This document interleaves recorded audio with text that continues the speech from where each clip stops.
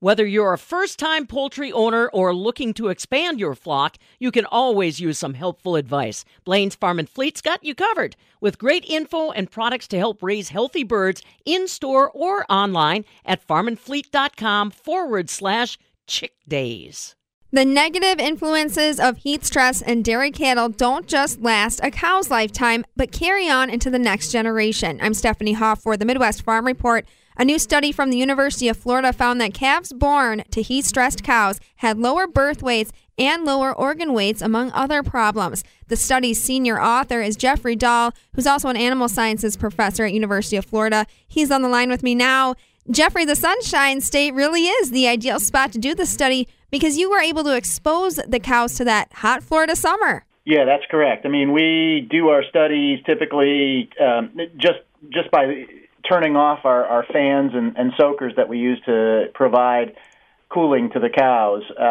So we turn them off between May and October, and we can pretty much be assured that the cows without access to it with just shade are going to be heat stressed.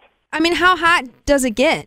Here versus the Midwest, actually our high temperatures might not be as bad as you can get there in July, August, and even into September, at least in my experience. But what really hits us is the humidity, because it'll be on a typical morning, close to 99% humidity here. And so even when we have a temperature in the morning of 72 or 74, those cows are still really heat stressed because they have a harder time getting rid of the extra heat when it's a very humid environment that they're in. These were Holstein cows. How many pregnant cows were you guys looking at, and was it only during late pregnancy?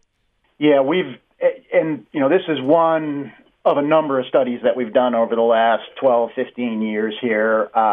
And typically we're going to have 20 cows in each of our treatments, the animals that are going to be cooled and the animals that are heat stressed. And all of our work is done with applying that heat stress treatment just during the dry period. So cows are always cooled during lactation, whether they were heat stressed or cooled when they were dry. And all of our cows are going to be I would say all of our cows are managed here with access to cooling. How late in the pregnancy were you guys focusing? Last 6 to 8 weeks of pregnancy. So tell me a little bit about the cooling measures that you guys implemented for the other cows. You didn't have an AC running, right? Correct. And that's a good point, right? That's been tried, and certainly it works, but you'll go broke doing it. Our typical heat control measures here, or heat abatement measures, are going to consist of first, all our cows are in a freestall barn, so they're exposed to shade. So they've got shade, but then we have soakers over the feed line that come on typically at 5-minute intervals for a minute. They're going to get the cows wet down to the skin, across their backs and across their top line, and we're going to have then fans over the freestalls. And so the cows will get wet, kind of go back, lay down. That air will move across them and pull the water and evaporate that off and pull heat with it. Now let's talk about, I guess, the implications of calves born to heat-stressed cows. They had lower birth weights, lower organ weights. You also found higher rates of cell death in the intestine. What is happening to the mom during the heat stress that causes all this to happen to the calf? Is it more than that she's just not eating? Right. I mean, that's a part of it. And there was a study that was done that looked at that, how much of this, because we've done multiple studies looking at the cows and the effects on the cows, and they make less milk in that next lactation. So usually we're going to look at a hit of about 10 pounds a day in that next lactation of the cows that were heat stressed when they were dry versus cooled when they were dry. And their intake does go down when they're heat stressed, when they're dry, just like a lactating cow. But that doesn't explain nearly all of the effect that we're seeing. And so we've shown that there are impacts on mammary development during the dry period. So those cows that are heat stressed have less capacity for milk yield in that next lactation. And the other sort of one that would tie the two together is the effect on placental function. So that's going to influence the development of the calf, but then the placenta also produces hormones that are going to influence mammary development in the cow as well. So we think that's where the two are sort of meeting and causing some of these impacts both on the cow and the calf. If the calf does grow up to be a cow, will its calf face a similar fate, even if its mom is not heat stressed? Yeah, that's a great question. So the effects on the cows themselves that are heat stressed last for that next lactation, and then we think that if she's cooled in her next dry period, she'll be fine.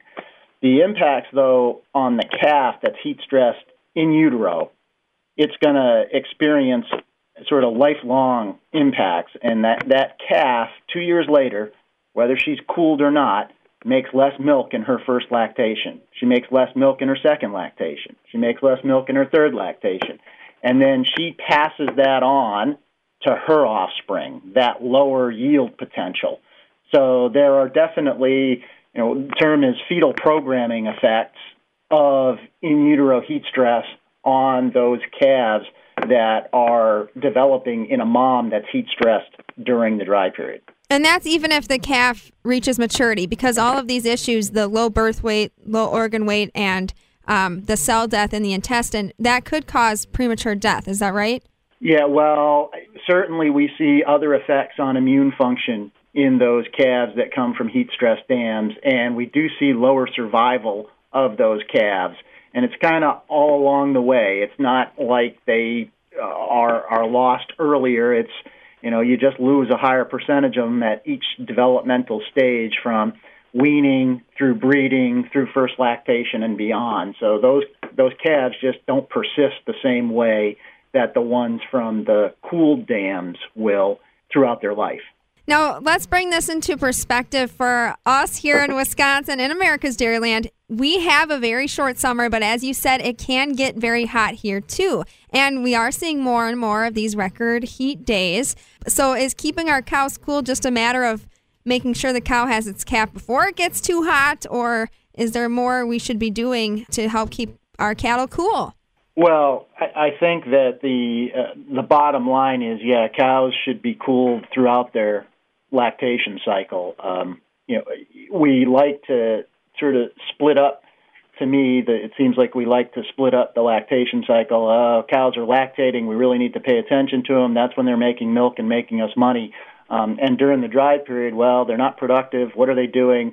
We don't need to take care of them. But I think more and more we're finding, and not just with our work, but with other management impacts as well, that dry period is critically important to the cows being successful in that next lactation and hitting their peak performance. And so keeping them cool during the dry period is also important, and we need to look at measures to get rid of that heat or allow for heat abatement of those cows during the dry period as well as during lactation. Even though we tend to think, and I've spent a lot of time in the Midwest, that we don't have long summers there, I think that sometimes we sort of think about summer as those periods when we do have very high temperatures, and we think that it maybe only lasts a few weeks, but we always go from the air-conditioned house to the air-conditioned truck to the air-conditioned office at the farm, and those cows are, A, going to be heat-stressed at a lower temperature than we are,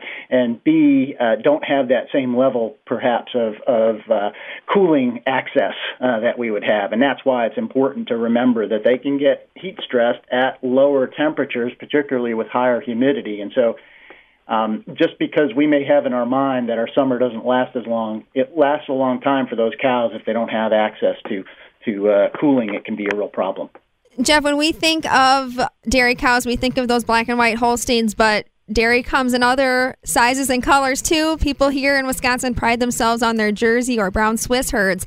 Any indication that those different breeds would have a different outcome? Well, there's certainly some indications that the Jerseys and even Swiss to some extent may be a little bit better able to handle some level of heat stress, but part of that is particularly with the Jerseys, obviously, they have a smaller body size to surface area, so they have more room to get rid of heat effectively for every pound of body that they have.